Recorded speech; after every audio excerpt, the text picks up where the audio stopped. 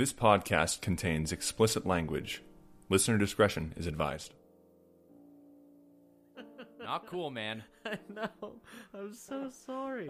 I couldn't help myself. The last episode has 10 listens, by the way. People probably saw the runtime and they're like, "Oh fuck, these guys." I'm sorry, Liam. I'm really sorry. yeah, you can be mad. As soon as you started laughing, I was like, "Oh no!" You knew what I was gonna say.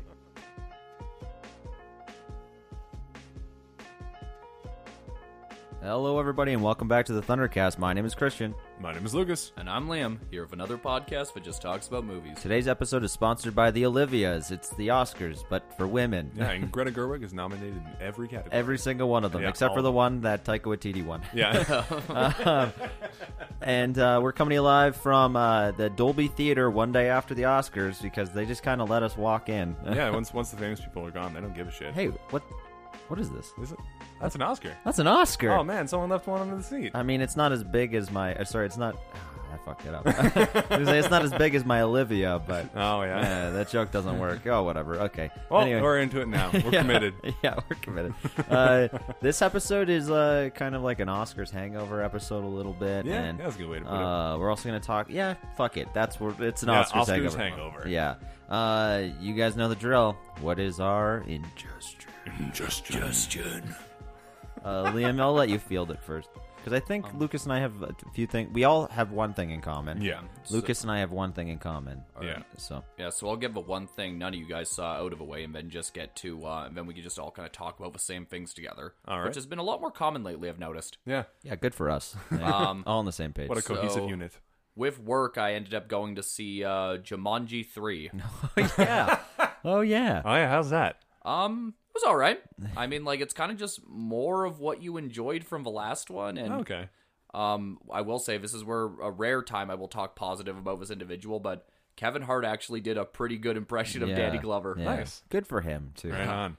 I mean, like, The Rock as Danny DeVito was kind of off-putting at first. Right. Just because I'm like, the only reason you chose Danny DeVito is because he's a popular meme right now. He's, Yeah, and also you've said that for a while. He's been Yeah. a popular meme for a long But time. notice how oversaturated it's become lately. Because he's on a great TV show. Yeah, and also Danny DeVito is just a funny guy. Yeah. And also, like, Danny DeVito is like the polar opposite of Dwayne The Rock Johnson. So, Exactly. you know, So there you was a go. squirrely teenager. Yeah. I don't know. Maybe not in a couple of years. But like I don't know, it was enjoyable enough. Again, like there's some cool moments, and it is cool to see parts of like Alberta there. Oh, because right. Yeah, they did did all the film. mountain stuff. Yeah, Oh, and right like on. there's one location in particular where I'm like, I feel like I recognize this, but then again, a lot of areas in Kananaskis kind of look the same. Could you imagine if, like, you were... This is popped in my head, but if you were in a movie and you didn't know it, and then you were just like you happen to be an extra, they were shooting on the street, and then you're watching the movie in the theater, and you're like, is that me? That's me. Well, yeah, it would be like that time over the summer when we accidentally found the Ghostbusters set. And like, imagine if I walked on her and didn't know, and we just decided to use the take I was in. Keep your eyes peeled, everybody. Ghostbusters Afterlife. Look out for... Well, you don't know what Liam looks like. Yeah. So. Well, maybe you do. Well, I he don't looks know. like Ryan Seacrest. You're in a sketch or two, aren't you, on the Thunder Lizard channel? No, you're not. Not his face, at least. Not his face. No, never your face. You're in an egghead. I like to remain an enigma. Liam is anonymous. But yeah, that's the. I mean, overall, like again, I say I enjoyed it, but I also don't remember a whole lot from it. So that's fair. That's how I felt about the first Jumanji, or not the first one. I guess technically the second one. I was like, that was fun. What happened? Yeah. I tried to watch it again recently. I fell asleep, not because I was bored, just because I was tired. But yeah, I was just like, this happened. Yeah, man. I remember one of the Jonas Brothers shows at one point, and he's back in this one. Oh, back again. Wait, wrong band. But yeah, and then the one thing I watched that all three of us could talk about together is Christian and I watched the finale to His Dark Materials together. I did too, Material? but separately. Yeah, I think we all probably watched them on the same night, though. Probably around the same time. Yeah. Yeah. Funny, we actually were thinking like we should have invited Lucas, but he was probably busy. No, I usually work evenings, so Yeah. I liked it a lot. I did too. I thought it was a very, very really cool. It was a very fitting finale. Kind of leaves you with the option to do a second season, which we know they are. But if it were to end, I think it's cool. Like I would be disappointed that it didn't keep going, but I think it works. Yeah, but I see what you mean. Like the story of that season did conclude. Yeah, there was no like. There's still hanging threads, obviously, but the main arcs of that season happened. Yeah, exactly. And they finished. And it's not like the movie where like it ends at a very awkward place after scenes being told out of order, where it's like, yeah, I remember it like they're just like wandering off into the snowstorm or something like that. Yeah, it was weird. I'm actually very surprised at how much I like Lin-Manuel Miranda as Lee Scoresby. Oh, Scoresby? Yeah, he's the only Scoresby I know. So. Yeah, I mean, I'm not comparing him. It's just when I assumed it was kind of a gimmick. Hiring Lin-Manuel Miranda to be in this series because I know he's a fan of the books, and I don't know. Every time I see him in something that's not on stage, he seems kind of awkward, like a little bit, like he's just being a little bit too stagey. We've talked about the this camera. before. I think. don't know if we talked about it on the podcast, because it's two very different mediums to perform in. Oh yeah, definitely. Stage acting and screen acting are very different. The screen acting is much smaller. Yeah. So you have to exaggerate your performances more. Yeah, exactly. Yeah, on stage. Yeah, but yeah, I really, really liked Lin-Manuel Miranda as Lee Scoresby. He totally sold me. Yeah, I agree. 100%. I mean, from my minimal knowledge of the character and knowing that he's played by Sam Elliott, drastically different people. Yeah. I will say that, McAvoy cemented himself in the end as kind of a perfect Azrael. He was so good as Azrael. Like even in the first episode when we first see him, I was kind of like skeptical at first, but then like he like grabs Lyra's arm and slams her against the table. Yeah, and I'm like, oh shit, yeah, he's got the intensity that he needs. Nice. Yeah, like, and it would be really, one thing I was nervous about is that given McAvoy has become like such a huge star or whatnot, I was scared that there would be a bit of trouble differentiating and whatnot, and like just not falling into like other McAvoy performances. But I felt like he really made it his own and like really captured the intensity of a character from the books. Yeah, he really split those perperformances. Yeah. No, I think he's really good. Minor spoilers for his Dark Materials, but he's a total piece of shit. Oh yeah, he's a dick. Yeah, he's a total dick. I don't want to spoil anything because it's recent, but yeah, he's a total piece of shit. Oh, yeah, Christian was pretty shaken up by one thing that happened to me. Oh man, I was so sad. Oh, I think I know what you're talking about. Yeah. Oh, well. Yeah. I do really like. There was a slight change from the books. I don't know if Liam has told you about this, but Will's storyline doesn't happen till book 2. Yeah, he doesn't appear till book 2 at all, but I think it makes perfect sense to bring him in earlier. Set him up early just so that makes sense for the second our season. little thing set up that somebody we know pointed out to me that like when he's caring for his mom or whatnot, he's making omelets. I pointed that out. Yeah. Somebody. It was me. No, you Tanya pointed it out, person. and then I told you. Yeah, and I was like, oh, that's a clever little detail. I like that. It's cute. But yeah, no, great finale. Can't wait for season 2. No, I'm stoked. There are some scenes in season 2 I'm really looking forward to. Oh yeah, it's good. That time traveling knife. I'm really excited for for Scoresby's whole story. In the second me too. One. That's the main thing I was looking forward to. He has a lot more to do in the second book, I assume. Yeah, he kind of has like his own like little kind of side quest almost. Cool. Yeah, and also I just love saying Serafina Pekkala. Serafina Pekkala. That's so fun to say. Yeah, it's like Gentle Dental. Yeah. There's a place in Calgary called Gentle Dental. Yeah. This is fun to say. Yeah. Gentle Dental. Serafina Pekkala. Serafina Pekkala. Dr. Serafina Pekkala, Gentle Dental. That was not aesthetically, but that was like a pleasing sentence. Yeah. Yeah, it was nice to listen to. Yeah, Thank not you. like, fuck you, Hitler. That's a great sentence. No, yeah, awesome. I really enjoyed it as well. It was really, really good. Yeah. I'm glad that they're doing that story justice finally. Yeah, me too. Yeah, bear fight. Bear fight. Bear fight was very different from in the books. I loved it. I loved it too. A lot of people were mad because they didn't have their armor on. Give me more bear fight. I mean, that's not what I care about. I just didn't like the way they shot it in the end. Yeah, in the book, there's a really cool ending, but I don't want to spoil it. The book's old, but still. Yeah. Anyway, cool. That's everything there, Liam? Yeah, that's everything I saw. You told me to stick to 2, so I did. I was hoping you weren't going to say that. All right, Lucas, go ahead. All right. Well, I'll talk about the thing that I saw that I don't think either of you saw. I saw Parasite. Yeah, we haven't seen it yet. Yeah, it's good. Yeah, it's real good. I'm really excited to watch it. I think I saw this thing about someone screaming about how Joker didn't win Best Picture, and he was so mad that it was Parasite that won. He's like, when you have Joker, a movie that's all about how the rich look down on the poor, I'm like, you should watch Parasite. Yeah, I'm pretty like it. I've been told that Parasite is a perfect showcase for late stage capitalism. That's what I've heard. No, yeah. It's about class, like 100%, no hiding it. It's all about how different classes interact and how much the rich really do look down on the poor, even when they're being nice to them. Yeah, it's an excellent movie. The writing's great, the acting's great, everything about it is very, very good. I heard they're doing a TV series. They are. HBO is. Yeah, and I believe Mark Ruffalo is attached. I believe so, and it's apparently it takes place between the scenes of the movie, so it takes place during events of the movie. Okay, but, like between scenes. Mm-hmm. Yeah, I don't know how to accomplish it. Yeah, in the movie, there's lots of twists and turns that are a lot of fun, and like a lot of scenes where you're like, oh, just do it, sort of thing. And it's very exciting. It's not. I don't think it's quite my favorite movie of the year. I think that goes to 1917. But would you argue that it's probably the best of the year? Maybe. I don't know. I think 1917 is the best crafted movie of the year. Fair enough. I think that Parasite's up there, but I also think that Knives Out is up there, and the Academy didn't seem to think that. Yeah. But whatever. I mean, like... summer, too. Yeah, no, I mean, it's a movie I really want to watch. I've liked pretty much everything I've seen of Bong Joon-ho. I've only seen before this, the only thing I'd seen was Snowpiercer, which was very good. I've seen bits and pieces of The Host. Yeah, The Host is really cool. And Okja, from what I've seen of it, was pretty cool. Yeah. Right on. Yeah, he's a very talented man. Oh, yeah, definitely. And he's very charming. Yeah, oh boy, he's adorable. Did you watch any of his... we'll get to it, but did you watch any of his speeches from last night? I watched a couple, or at least one. So Parasite won 4 Oscars last night. Mm-hmm. He personally won 2. Yeah. And during his speech, he was just like, all right, I'm going to go drink now. And then he walked off stage, and then he won another Oscar. And he's like, all right, guess I'm drinking till Monday. And also, like, it's really awesome that, like, the Academy has finally really recognized a foreign film.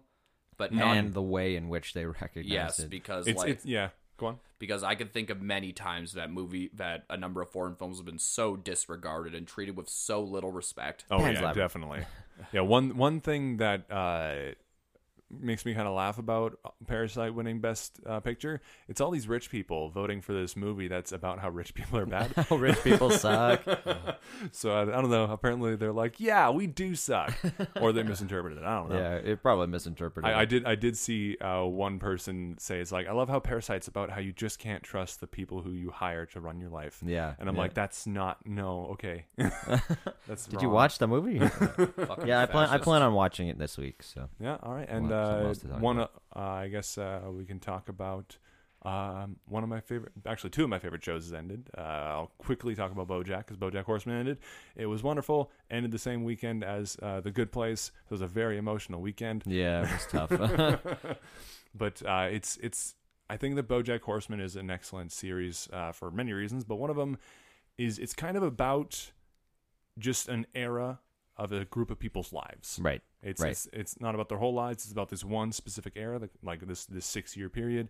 Because by the end, it's very obvious that this era is over. Yeah, and I've heard how it ends, and wow, it seems very powerful. It's very, very good. From what you've described to me, it sounds like what a lot of shows try to be about, but it never really comes across fully. I think so. Yeah, I think BoJack is one of the few shows that really captures how complicated a lot of people are. Yeah. And how from the outside we can look at them and be like, yeah, he's a piece of shit. She's a piece of shit. Whoever, they're horrible. But like BoJack really dives into why they are the way they are and who they are and like what they've been through, and that doesn't in the show at no point does that ever vindicate them or erase their sins or anything, but it's just a more nuanced understanding of how these people become who they are. Right. One of our friends told me that there's a lot of themes of intersectionality in there and the way it portrays people and like their identity and all of that. Oh yeah, definitely. And I think I tweeted about this, but one thing I found really cool is at one point a woman goes on antidepressants and they do wonders for her, but as a side effect she starts to gain weight. Right.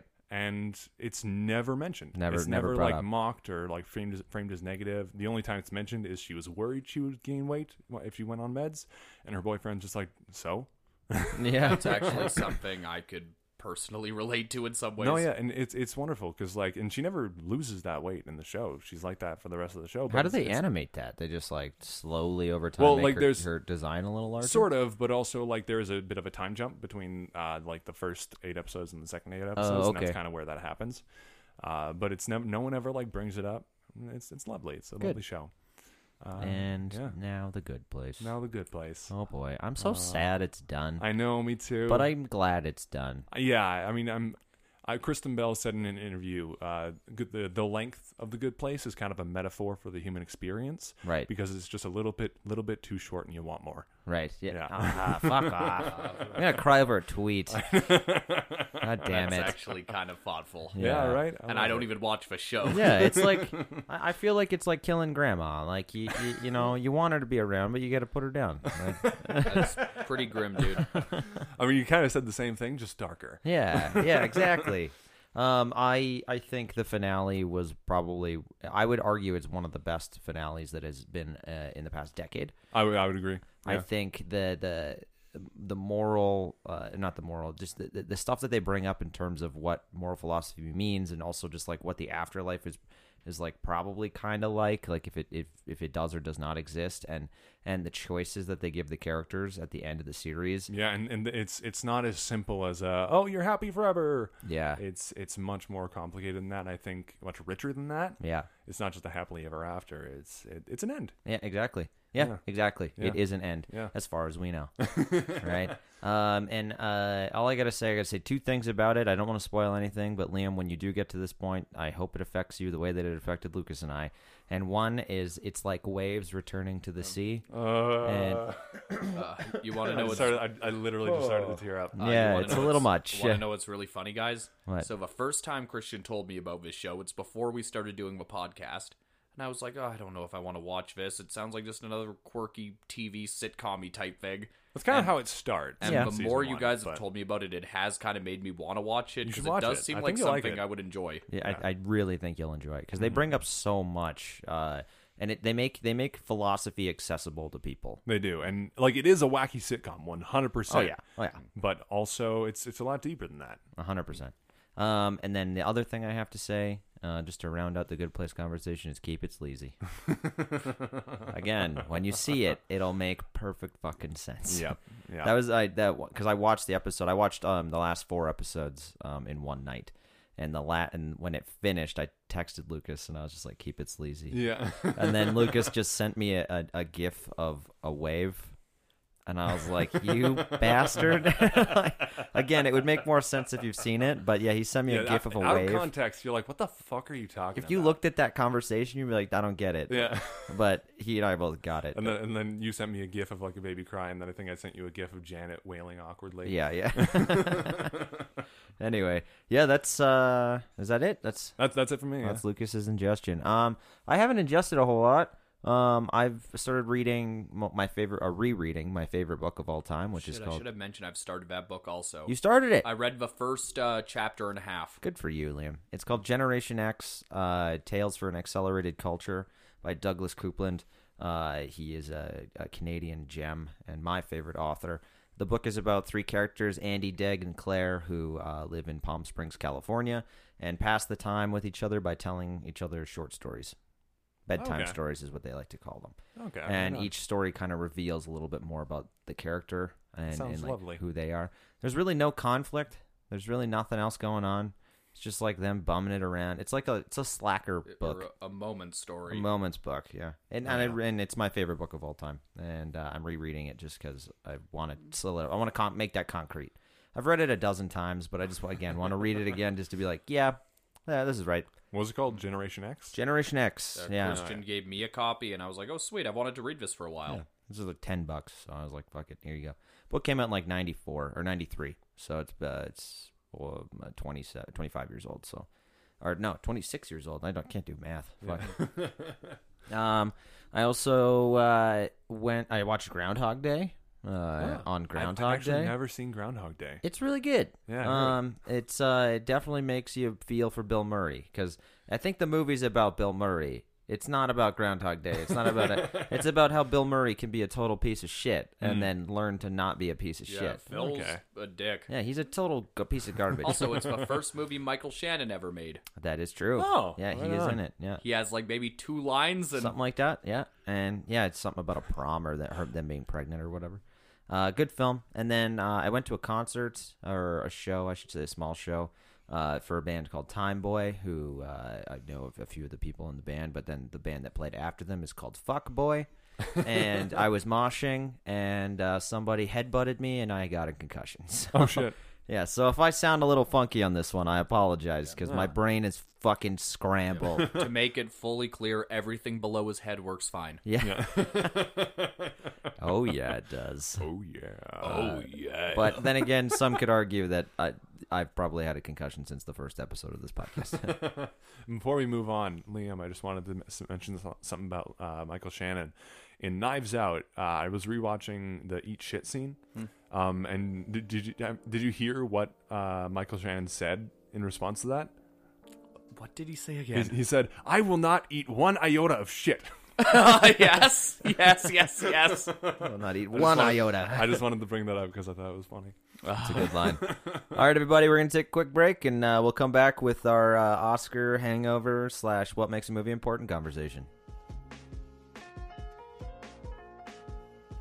And I remember, like, I was pointed at a wall. I was like, "Hey, John." He's like, "Yeah." I'm like, "What if a Kool-Aid man just burst through his wall and Oh, just fuck, that was fun. like, oh yeah." And he said to me, like, that would honestly be horrifying. And I was like, what his reasoning was, if my entire life had been totally normal and fine up until this point, and then suddenly a giant anthropomorphic glass of Kool-Aid burst through the wall, yeah, I'd be pretty fucking scared. he says, Yeah. "My life has been pretty normal."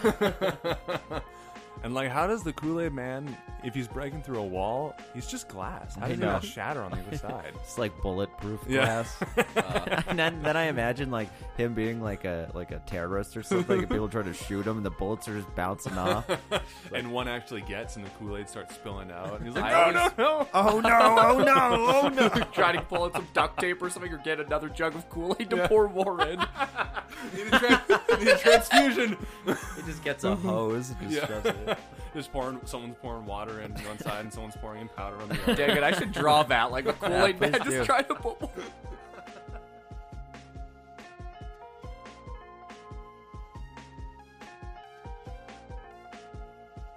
All right, we're back to the ThunderCast. That was a slight break, obviously for you. It was shorter than it was for us. We're going to cover the winners of the 2020 Oscars right now, going from what they did in their order.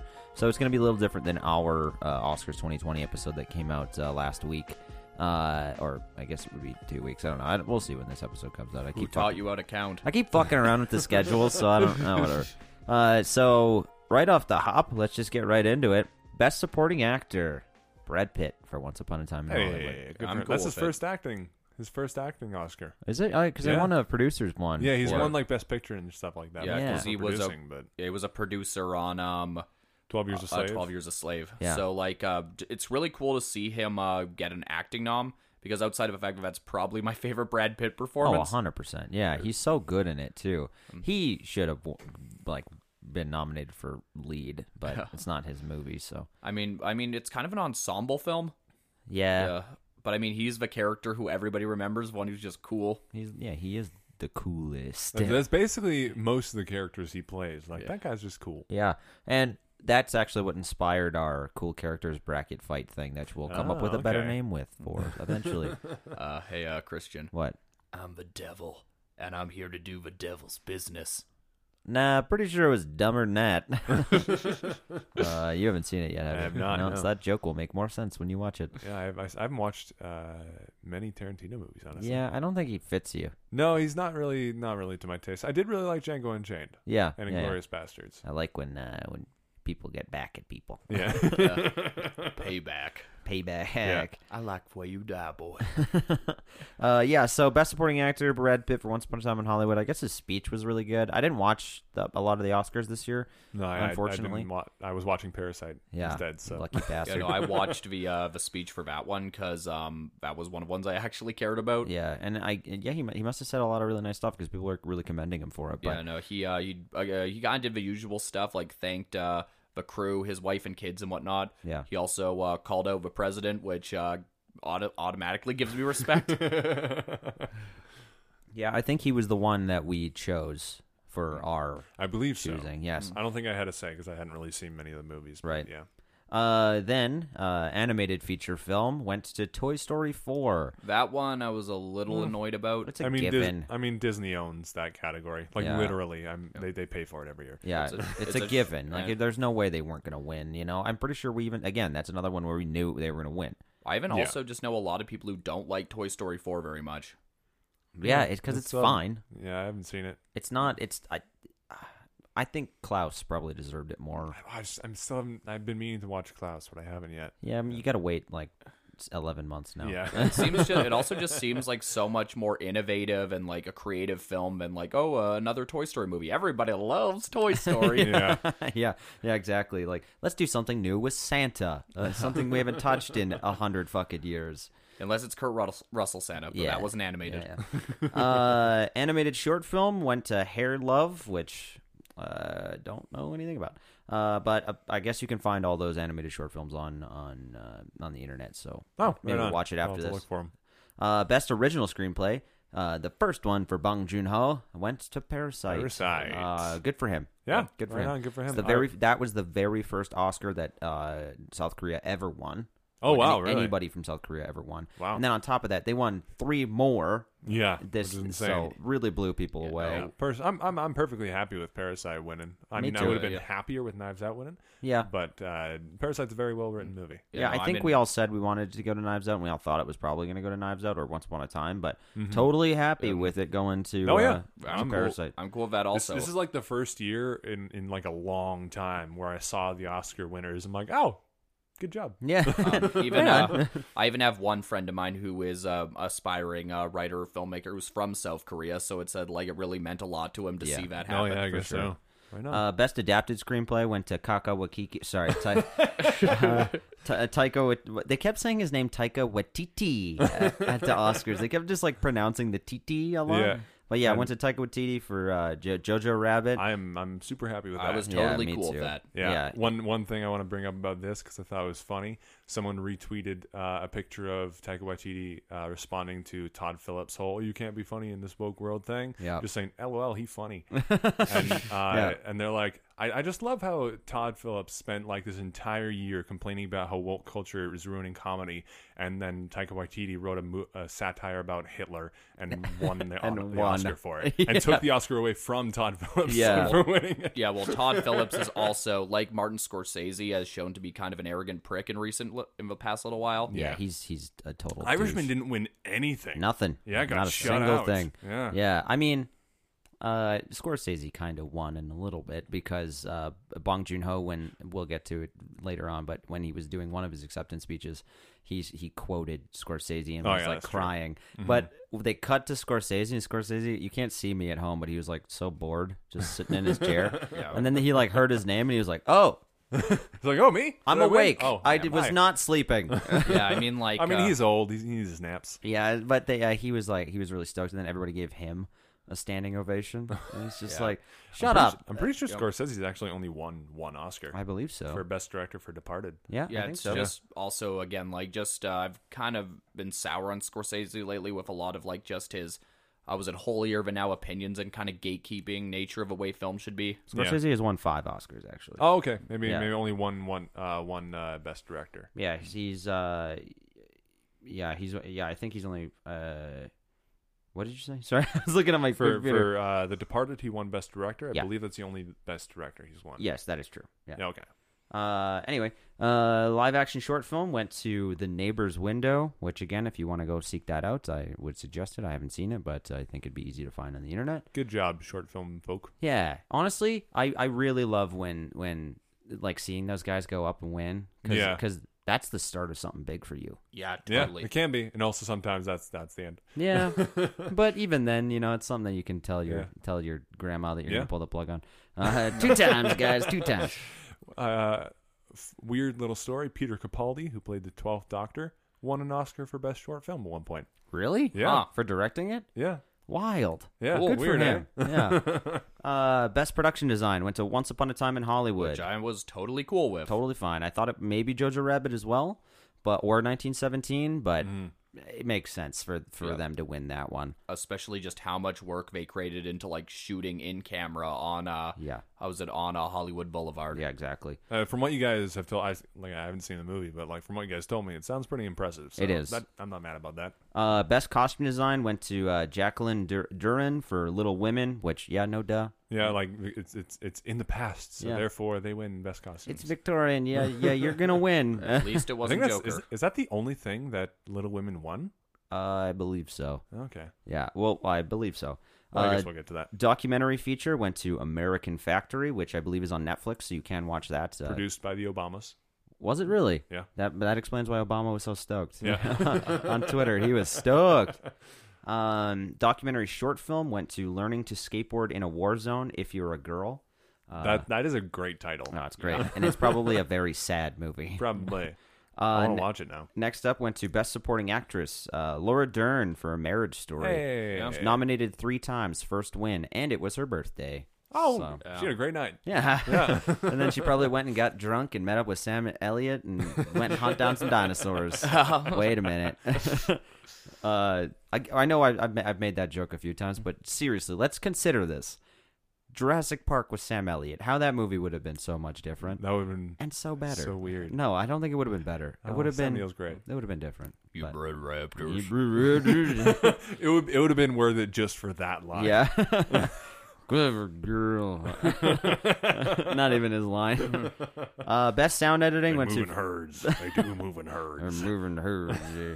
There's a big giraffe. Sorry, best sound design? Best sound editing. Went to Ford v Ferrari. All right. It's hard. I was gonna try and make a Batman joke, but it didn't. I couldn't formulate it in my brain fast enough. I don't know. I haven't seen the movie, but it's cars.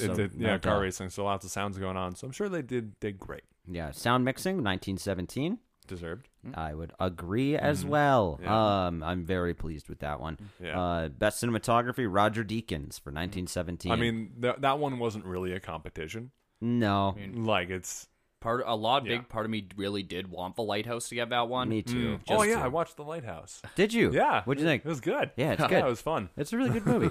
I wasn't sure if you were going to absolutely love it or if you were just going to like it. I like it. Yeah. I don't absolutely love it, but I do like it a lot. I'm in the same boat. I think it's a great movie. Yeah. No, I don't know if I'll ever watch it again. I just think that with the cinematography there, it doesn't look like movies you typically see or whatnot. It looks like a 50s monster movie. Yeah, and that's straight up. And that's what I kind of liked is you don't see shit like that anymore. Even like the way they did it, like back in that time, you don't even really see it looking like that. No, even like the sound design was they designed the sound like a 50s monster movie, like an old movie. It's really cool. And having to light a mermaid's vagina must have been like, wow, how do I do this? Yeah, no, I mean like so a big part of me did want it to go to that, but I'm also happy that again, despite the fact that it's been happening way too late, the Academy has been recognizing Roger Deakins more. Yeah, I know, and it does kind of seem like a legacy Oscar win. Yeah, but also 1917 is, I think, one of his best shot movies. I would also agree. Although 2049, is that right? Yeah. Blade Runner 2049? Yeah. One of the best looking movies. It's on movies Netflix, so I intend to watch it soon. I think that's the one he won for last. Yeah, last time he was nominated, and it's also one of the best looking films I've ever seen. Sorry, my phone went off, but Liam was talking, so I think we're okay. Fuck you. No, because I don't have to mix it up. Fuck you. I'm not making fun of you right now. Best film editing went to Liam. Shut the fuck up. No. It went to best film editing. Went to Ford versus Ferrari or Ford v Ferrari, Bluntman v Chronic. Whatever. Fuck it. I don't know. I've heard a lot of people compare, like saying that Parasite probably should have won that one too. I mean, it was well edited because they do a lot of stuff. Sorry, you go ahead. It wasn't like nothing about the editing stood out, but I guess that's the point of editing. Yeah. I've heard a lot of well, John was telling us about this. John Tasker, friend of the show. He was mentioning how they break a lot of film editing rules, like breaking the 180 degree line and things like that in conversation. Which, if you're brave enough to do that, I think you deserve some recognition. Yeah, and if like it can be jarring, but if it's like you're using it to create that effect, it's great. And or just to enhance the story in specific ways. Yeah. Visual effects went to 1917. Yeah. Which, sure. All right. Yeah. I mean, I wasn't crazy about really any of the things that were nominated for Best Visual Effects this year. I agree. I think it was the best deserving of that. I didn't know that church burning scene was visual effects. I didn't either. I just found that out. That scene, I thought that scene that we actually were burning a church. No, that was all visual effects. That's impressive. Nuts. Like a couple lighting things, and then you just throw in on top of it. They should really have I don't think they do, but they should really have a best special effects and best visual effects. They should. I agree. Yeah. There should be two different things. And also I was going to go back to, we've talked about how the Academy needs to recognize stunt guys more. Yes. Thank you, Brad Pitt. Yeah, for even Pitt called that out. Yeah, I think that someone pointed this out. I think it's a great idea. Giving an Oscar for best casting. Give casting directors Oscars. They do so much work. They're always in the in memoriam. Yeah. So like, that's what you get. Like, oh, I died. Yeah. This is my Oscar recognition. Then we have makeup and hairstyling, and that went to Bombshell. I think Maleficent probably deserved it more. Because wow, you made Angelina Jolie look like that. Holy crap! And with Bombshell, you just made blonde white girls look like blonde glossy blonde white. You made them look like blonde women. Yeah. Yeah, basically. International feature film, Parasite. Yeah, South Korea. The only one I saw. So second win for Parasite. Number 2. I think it was. I heard that they had won Best Original Screenplay and then Best Foreign Film. Mm-hmm. So I'm like, you know what? I'm gonna stop playing video games and watch Parasite. Yeah. What were you playing? I was playing Total War. Oh, cool. Yeah, it's fun. Next up, music. Original score went to Joker. Which, sure, I think of all the ones that it won. I'm cool out with of the ones that it was nominated for, it's most. Yep. I think that's one of the most deserving ones. I didn't think it was a particularly standout score. It was a good score. Yeah, I think 1917 probably deserved it a little more. I liked that score better for sure. Yeah, but yeah. Next up was music, original song, and that went to "Love Me." I'm gonna love me again from Rocket Man. Oh. Which good for you, Elton. Yeah, like, good I'm for really you, man. happy you didn't go to Frozen or Toy Story. Yeah. Yeah. I don't have much to say about that. He performed the song on the show, and he did. It was a very good song. It's really good. Also, Eminem appeared. Did you guys hear about that? He crashed and He didn't just crash the show. He was invited. He didn't just like walk up and pull a Kanye West, Taylor Swift thing. No, and steal the mic out of Billie Eilish. No, he got to perform "Lose Yourself." Yeah. What, like 20 years after that movie came out? Yeah, and like he wasn't there to accept the Oscar when he won it, and so like however many years later, he's just like, I'm just gonna do it. Yeah, and everybody in the audience was kind of like, what the fuck why is he here? And he put out a tweet after, and I was like, all right, Marshall, you know what's up. But he put a tweet that said, thank you for this second opportunity, this second shot, because the song is like, you only get one shot, one opportunity. And he's like, thank you for this second shot. That's good. I like you funny bastard. Best director, Bong Joon-ho for Parasite. Great. I think the only one I would have been happier with would be Sam Mendes for 1917. Yep. But Bong Joon-ho also did a great job on Parasite. Yeah, I also kind of thought Tarantino was in the running on that one too, but because I think they're probably just waiting until his 10th movie. Yeah, when which he is quote kind unquote of retires, and they're like, yeah, okay, here you go. Just kind of annoying, but because what if his last movie is bad? Yeah, I know. It's gonna be Star Trek. It's gonna be awful. Well, actually, he says he's probably not doing that anymore. I don't think it's happening. No. Best actor, Joaquin Phoenix for Joker. Which sure, fine. Yeah. Fine. I mean, I liked his speech a lot. His speech was great. Yeah. His speech was so good. One thing I really respect that man for is that every speech he's given for winning for the Joker, he hasn't once mentioned the movie. Oh, wow. He doesn't talk about Todd Phillips. He doesn't talk about anybody else in the movie. He just goes up and said, he's like, I have this platform right now. I'm going to he's kind of lecturing, but he's doing it in a very, very positive way where he's like, we need to change these things. Oh, yeah. And we need to work together as filmmakers and as creators to influence people. and we have that power to do so. So let's fucking make it happen. And he's not talking about it like a lot of obnoxious like Hollywood liberals and whatnot. Yeah. Like he actually does. Like it's clear that he does actually really get and understand these things. Yeah. And I mean, he did a good job. He also didn't mention Heath Ledger, which I was kind of happy that he didn't. You know, because he already did. Yeah, he had already done it, but like, I don't know. I'd also one thing I thought was funny about this one. I don't know, but like personally, it kind of bothers me because like I don't know, I don't think it was. I think it was one of Joaquin Phoenix's weaker performances. Even though it's a great performance, that says a lot for Joaquin Phoenix. He's a great actor. Yeah. But I think there were better performances this year. But also, I saw a tweet from Justin McElroy after that was announced. He's like, "Well, it was definitely most acting." Yeah, for sure. I'm also gonna say that one thing that does drive me crazy about his winning, again, I do think it is deserved enough. It's just more so that I think it's going to continue to push this whole bullshit mindset that the Joker is an impossible role to play. And like you are automatically a great actor. You get so hyped up if you play the Joker. Yeah, or if you play a crazy person, you're a great actor. And I'm pretty sure you said that on the last episode. It's just like you're crazy. So it's like even Joaquin's like, it's not hard to play crazy. like it's easy to play crazy. It's hard to play sane. It's much, at least from my perspective and in my experience, it's much easier to play someone who is less like a real human because you can just do whatever. Yeah. But if you want to play like an actual human being, that's where it gets tough. Yeah, for sure. Next up is Best Actress, and that went to Renee Zellweger for Judy, which... why? I haven't seen it because Judy Garland is a Hollywood darling. Yeah, is an icon of Hollywood. Did you know her daughter Liza Minnelli didn't even know they were making that movie? So I heard. Yeah. Wow. She was super pissed. Yeah, I guess so. She was like, I do not endorse this at all. Please do not do this. And then they did it anyway. That's kind of despicable, actually. And after I haven't seen the film, but after watching the clips that I saw in the reel when they do the nominations. Cynthia Erivo, I believe is what her name is, for Harriet, where she played Harriet Tubman. I believe that's her name, right? Harriet Tubman. Deserved it so much more. Yeah. Like, she looked like she was a transformation. She fucking acted her ass off, you know? Oh, yeah. And no, of course it's going to go to somebody playing a legacy Hollywood actor, you know? Yeah, over Hero. Yeah. Best Picture, Parasite. Hey. Which, I'm totally down with that. We've said our piece with it, and I'm okay with it too.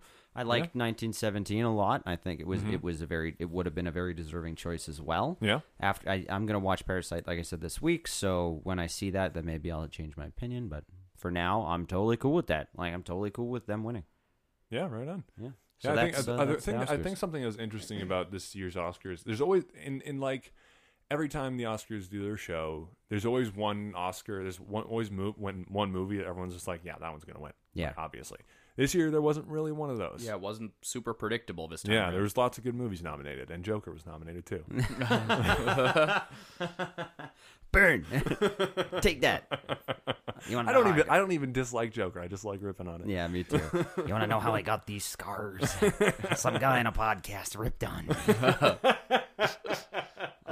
I guess one thing to talk about now is like kind of what comes next with like the legacy and like what is it, if like what's won is really going to stick around or whatnot, because the Oscars love to showcase the importance of what wins and whatnot. That's and funny. Like how they chose most important. Liam made a great pun. He did. It was a really good. It's a really good segue. It was, because we're going to talk about what makes an important film. Yeah, and with the Oscars also, like.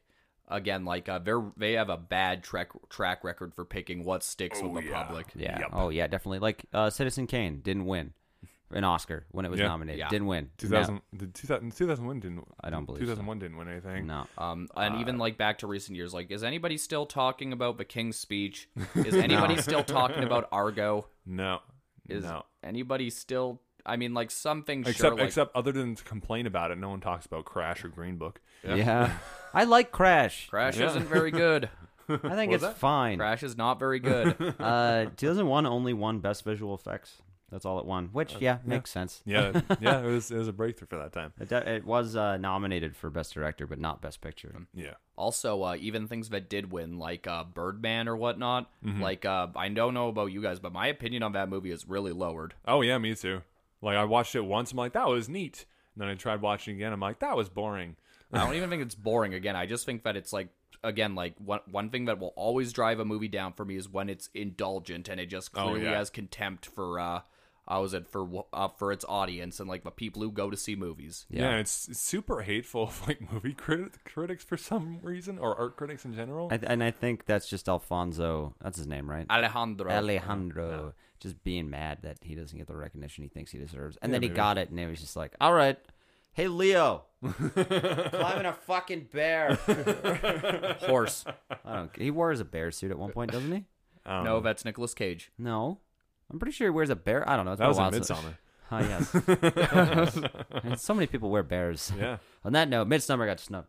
It did. It did. But I hated the movie, but I think it got snubbed. Janelle Monáe, she performed at the beginning of the Oscars. Or sorry, they performed at the beginning of the Oscars, and they wore Danny's flower dress. Oh, really? Because Janelle Monáe get to pick what costumes they wanted to have for everybody else, and their backup dancers were all dressed in flower dresses, and some of them were dressed like the characters from Us. Oh and man, that's so good. That's just cool. like a fuck you. Anyway, the definition of importance is of great significance or value, likely to have a profound effect on success, survival, or well-being. That's that could branch out in a lot of different ways. Sure can. Because as I was driving here, I was the one who pitched this topic, and like as I was driving here, I'm like, oh shit, what does it mean? What does important mean? There's so many different ways we can think of that. Oh no, it's too many. I mean, I'm pretty fucking important to some people. Yeah. I mean, the people on the internet don't really give a shit about me. When I think of something important, it's like of films of importance. It's when like not like movies about like self-importance or whatnot, or try to go off and say like, oh, we're so great because we're about this or whatnot, or we're just about this one event. It's the movies that really stick with the public conscience. Sorry, I just got a really important text message. It says, my next door neighbor has just bought an Audi, a Toyota, and 2 BMWs. I think he's got a car owner virus. Oh no. Wow, that was very off topic. It sure was, but I'm sorry. I wanted to be a dick for a minute. Yeah. Yeah, what I'm saying is that like when with movies, not the ones that like are truly clearly trying to be about like, oh, we're so great because we're about something or whatnot. Yeah, where they're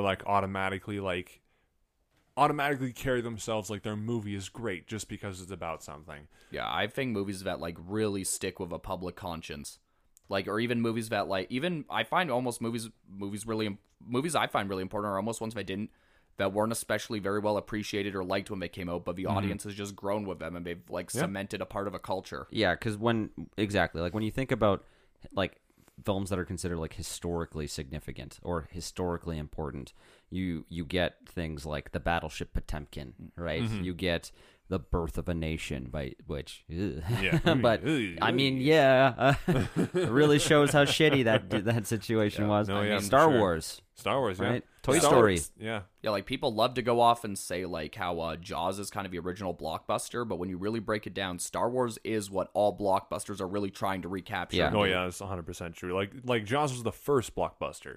Like it was like the first like movie that came out in the summer that was like broke a bunch of box office records and shit like that. Yeah. But Star Wars is the blockbuster. Mm-hmm.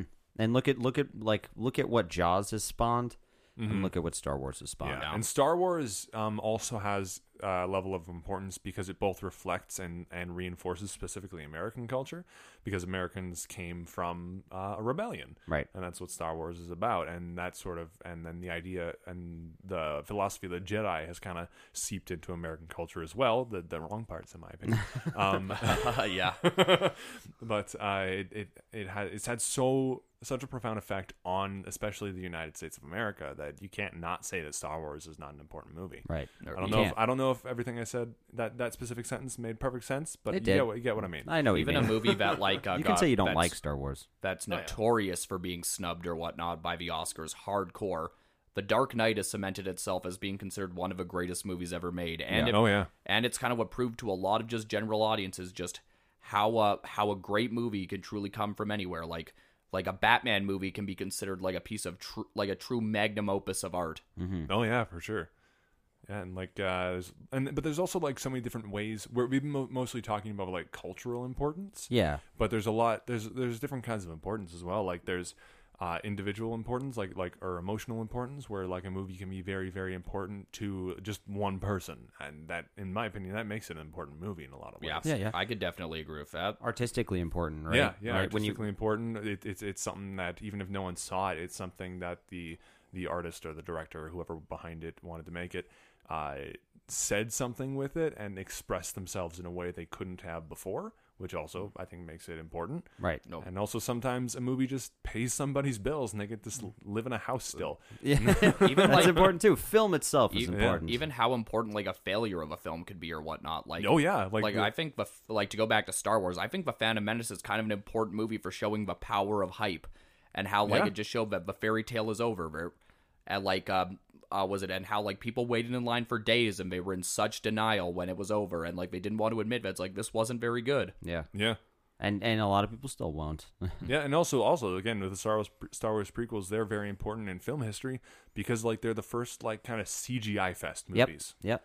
And they kind of kicked off this entire trend that's still going on right now, where Created, everything is like CGI. Not that that's necessarily bad, but it's just happening. It's also like you said, technically speaking, like in the science of it or the visual effects of it, they also created progressive segmented frames specifically for Phantom Menace. Like they had to make an entirely new camera. Yeah, specifically for that movie. You could even say the same about it's a movie I don't like very much, but Avatar or whatnot, and how it essentially really pushed forward the motion capture technology, and now everybody's trying to use that. And 3D technology as well. Yeah.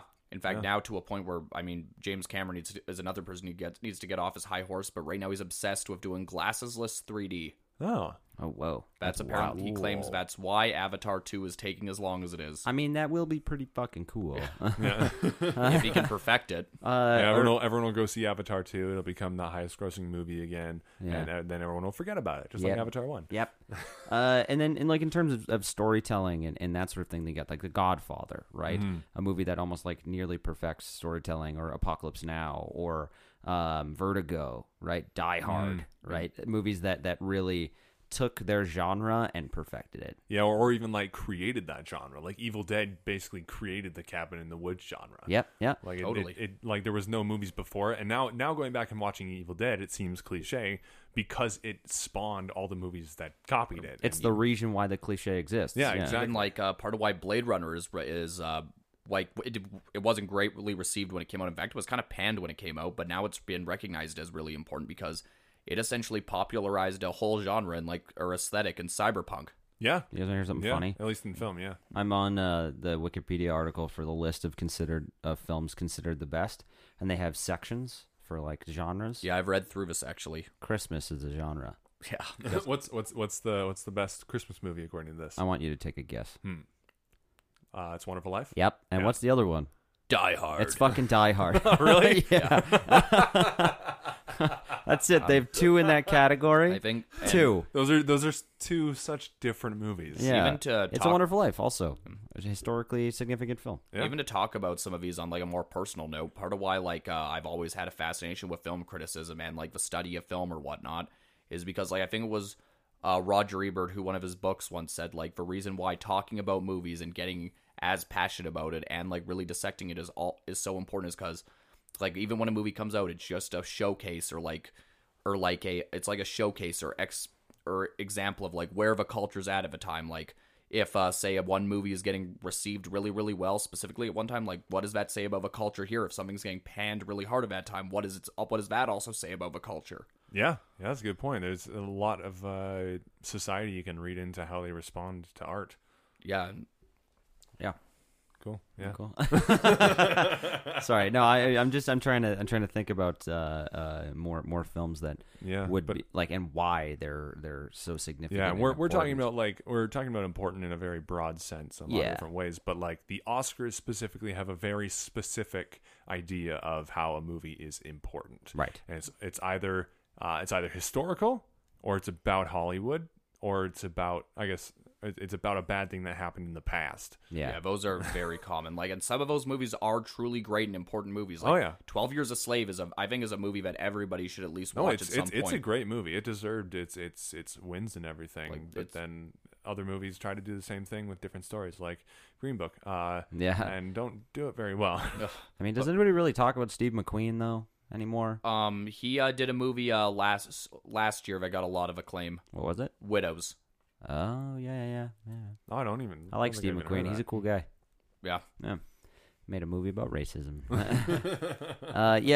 But even movies that we don't like that kind of helped push a little bit more in their genre, something like Titanic, right? Mm-hmm. Where a movie that's not only a romance film but a disaster film, and really kind of like James Cameron. As much as I'm not a big fan of the guy, he's a pretty important figure in Hollywood. Particularly with innovation and what he's been able to do with like cameras and effects and all of that. Constantly innovating and constantly showing the technical advancements that are capable and are possible. You know, like we wouldn't have disaster movies the way that we have them if it wasn't for Titanic. Yeah, we probably wouldn't have as much genre mixing. No, probably not. Yeah. I mean, I could probably argue a couple more, but and then you have movies that are culturally significant and more specifically for like the LGBT community. Yeah, and like with Milk and with the movie Harvey Milk, what's just called Milk, or Brokeback Mountain, right? Yep. It made people a little bit more comfortable with witnessing those same-sex relationships on screen. Yeah, and in such raw detail. Yeah, I mean, like, I know there's been some debate in recent years about like the portrayals in the film Milk, but with something like what do you call it, Brokeback Mountain, I know a lot of people who still consider it one of those genuinely beautiful films they've ever seen. Yeah, and just how it can show a romance, and it was really great for the time because like with George Bush's whole anti was it LGBTQ movements and whatnot? Like, it would show that a movie like that could come out and touch so many people. Yeah, exactly. Yeah, and like a lot of people who might have been like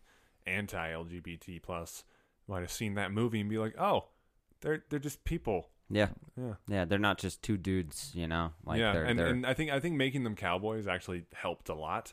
Because that's like when you think anti-LGBT, one of the first things that pops into your head is cowboys. Yeah. And, well, not anymore. Take them off their high horse. Yeah, well, when people think of like, when a lot of Americans think of like all-time badasses, they think of a lot of like cowboy types or like dudes in the army or... No, yeah, so painting and making this story about two cowboys in love, I think it helped move along the gay agenda. Yeah. Well, it's like 2005 is when it came out. So that's like right during that was the Bush agenda or the Bush administration. Sorry, Bush agenda. Yeah. Bush administration. I mean, he had an agenda, for sure. Yeah, the shitty one. And then like it's also like with media I've said in the past, like why it's also really important to dissect and like really break down like movies in criticism and all of that is because like movies and media and whatnot, like obviously like nobody plays a violent video game or something and goes off and goes off and becomes a murderer. Yeah, no, it doesn't have an effect that direct. But movies and media can reinform or enforce a worldview. Oh yeah, definitely. That's why it's important to have like good messages and morals in movies, because if all the movies are about like mass shooters or whatever, it's not like if you make one or two or three, it's not a big deal. It's not going to be a thing. But if that is the culture and you're just reinforcing that idea, that's going to strengthen the resolve. Yeah, I mean, obviously, I can enjoy pretty much anything that I can watch and enjoy pretty much anything. Like even if it doesn't fit like my personal social or my social politics. I really hope to test that one day. But like I can pretty much do that. But there are limits, obviously. Like remember the house that Jack built, Liam? Liam could barely get through that movie. I mean, that one, it's more so just like I'm like that's a movie that people are going to forget about. Like that's the other side I don't of it even remember that movie. Yeah, I feel like I've heard of it. But we talked about it for a great length on an episode once. Yeah, exactly. And I guess that's also an important conversation too. Hey, is that what makes something forgettable? Then, like, what makes something so unimportant? Mm-hmm. It's when, like you were saying, when it's a little bit too nail on the head. When it's like, yeah, you're talking about the culture. Yeah, we know. Like, we know it's like that. Are you going to show me something in this that says that we need to try to do something different? Are you going to try and tell me or show me something that's going to change my mind on this scenario? When you hit an idea like straight on the head, everyone's like, cool. And then you did it. They're like, cool, you hit it. Good job. Yeah. And then it doesn't really do anything else. What I will say is what really hurts a movie for me, and especially when I think of the worst movies I've seen. Like, some people say, like, it's a movie that's just so obviously and just painfully bad. Some will say, well, it's a movie that's just so ambitious and doesn't quite meet that. Mm-hmm. For me, it's when I can just see it checking off boxes. Yeah. And being like what you get the Oscar bait film. Like Crash. Yeah. Or think of like La La Land, how it just tried to check every single beat. Mm-hmm. Yeah. Yeah. It's about movies. It just takes place in Hollywood. It's about jazz. It's got dancing. It's in the is it? No, it's not. It pays homage to a bunch of famous musicals. It has the, and even outside of that, like the ridiculous campaigning or whatnot and all of that. Yeah. Yep.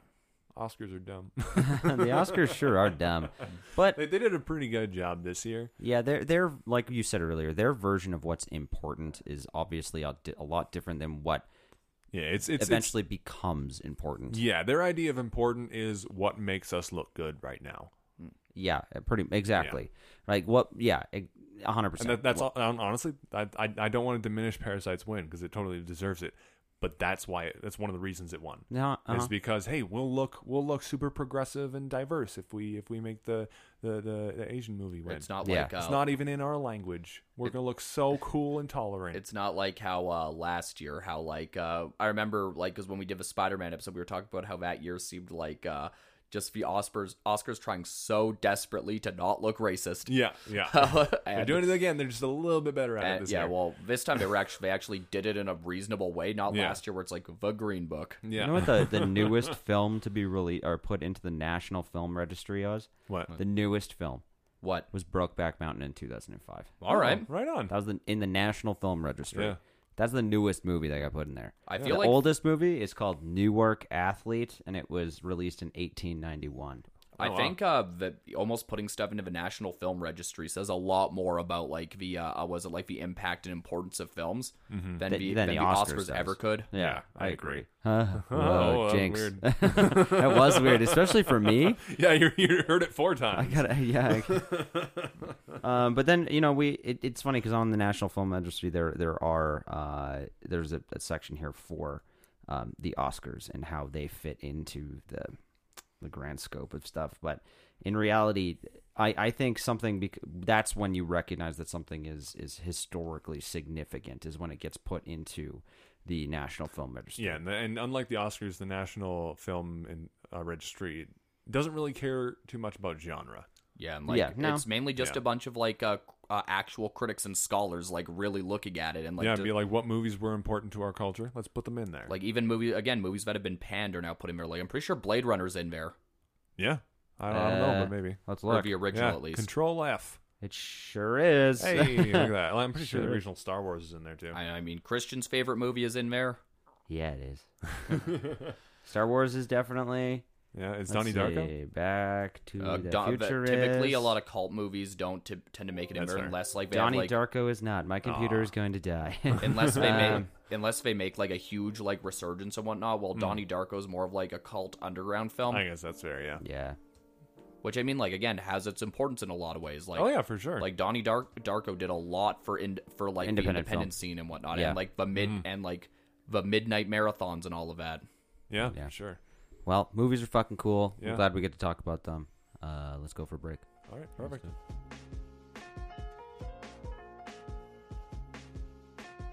Yeah. Someone left one under a seat. I have an Oscar. Here's Taika Waititi. Yeah.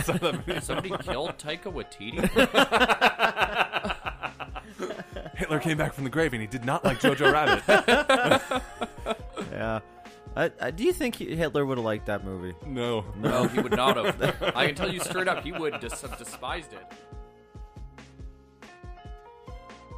Hello, everybody. Welcome back to the ThunderCast. That was a break that was shorter for you than it was longer for us. That's going to be my new catchphrase. I'm going to come back from a break. for those of you that have been listening for a little while, maybe the last episode we started this.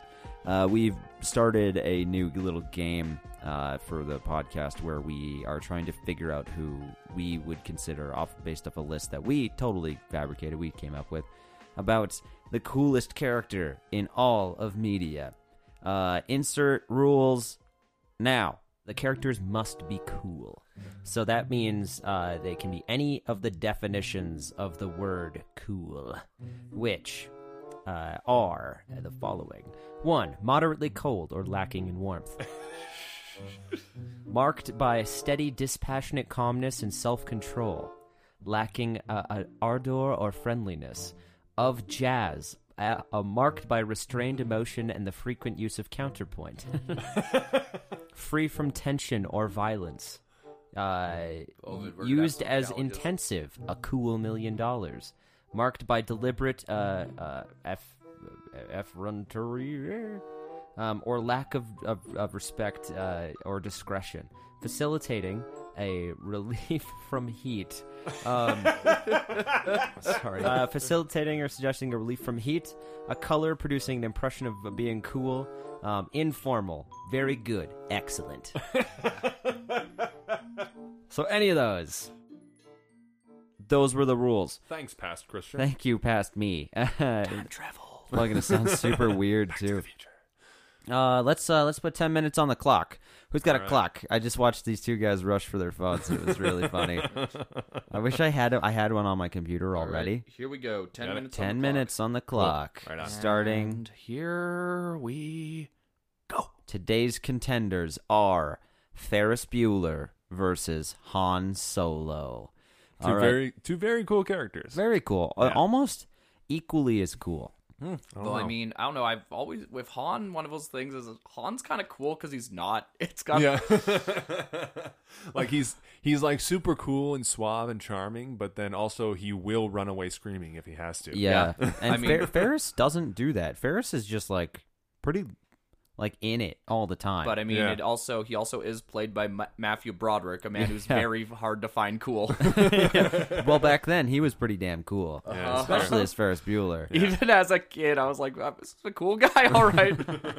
I like Ferris. Ferris, being able to pull off as much stuff as he did, I guess is not necessarily cool as it is just. Like he's also kind of a dick. Yeah, he's kind of a piece of shit. Well, I mean, Han's also kind of a piece of garbage. Well, I mean, with yeah. Ferris, he's kind of a dick, but he's also going up against bigger dicks. Yeah. Yeah. Oh, yeah. He's a little dick going after bigger dicks. I've seen that movie. Wait, no. Yeah, I think for the two of them, like Ferris definitely has more moments in his movie where he kind of shows. Well, because he's only in one movie. Yeah, Han has 5. He's technically in 5, or I guess if you count Solo. Yeah, he's technically 6. in Rise of Skywalker, And sort of. But not really. And he's twice as lame because you don't have a charisma of Harrison Ford. Yeah. So we get 6 movies to deal with Harrison Ford and deal with Han Han Solo being cool. I mean, he got a full movie. So did Ferris Bueller, but he only got one movie. There's no Ferris Bueller too. Keep in mind, there was plans. I mean, especially after that Super Bowl ad that came out, like about a decade ago. Yeah. So with Ferris, let's try and figure out the coolest moment for the both of them. So what do you when Han shot first? When Han shot first. Yeah. I would also agree. Yeah. I think also I love you. I know. Yeah, that's a great one too. It's just a good moment because he's saying everything he needs to. Yeah. But he's also just like, I don't want to say it. Yeah. No, I don't want to do it. And what makes that better is in Return of the Jedi, there's the reverse of it too. Yeah. Where he's like, I love you, and Leia's like, I know. There's also approaching his mentally unstable son, knowing he is probably going to die. Oh yeah, that is a good point. Do you think Ferris could do that? I don't know if Ferris. Well, he does approach his mentally unstable friend. Yeah. Who then has a mental breakdown and probably get beat up by his dad. But fuck Ferris. Actually, you know what? I don't even think we need to go further on this timer. Because one argument I'll make for Han Solo, he pretends like he doesn't care. And he's always like, yeah, you know what? I'm just here for the money. I just do this for me. But then he actually does care, and he comes back and saves the day in the end. Yeah, he has a little bit of a heart of gold. Yeah, Ferris pretends he cares. He doesn't care. I mean, I guess it is kind of.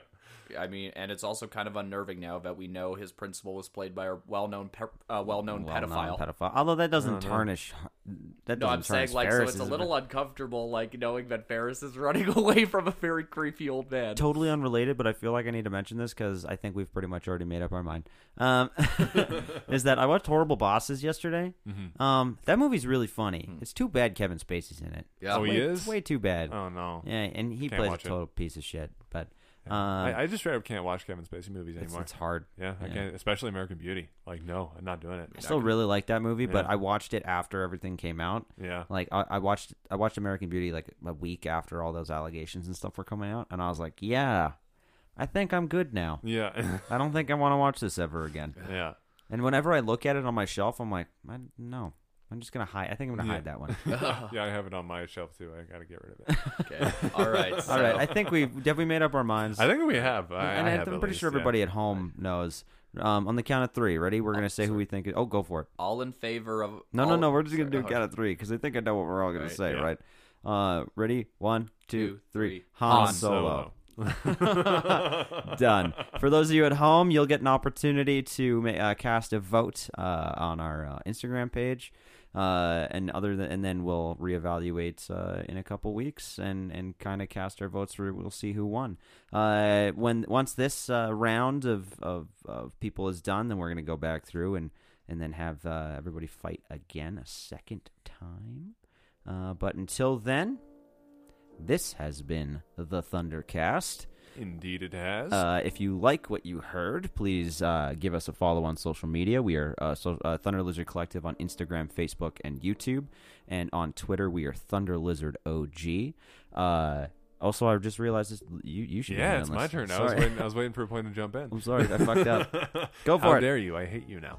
No. And if you liked what you heard, tell your friends. Give us 5-star reviews on iTunes. Share us on social media, and you can find us on social media, like Christian just said. Follow us on Spotify. Give us likes all through all those things. And we have some other shows as well, including Thunder and Dragons, where I am the Thunder Master, and Christian and Liam and our friend Dan all play characters.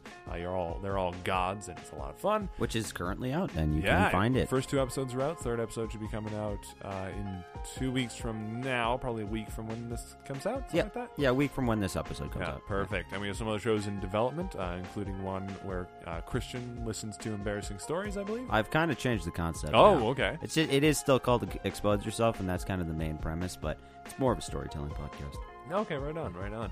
And eventually, at some point, when we get a chance to actually work on it, Liam and I have a podcast as well that we're working on. We don't have a name for it yet because the name we came up with was stupid. And very hard to spell. Yeah, that too. But who knows? Maybe you'll hear from the Lizard sometime soon. We'll see. Well, thank you, everybody, for listening. I think that's all the announcements we had. I believe so. This has been the ThunderCast for this week. My name is Christian. My name is Lucas. And I'm Liam. See ya.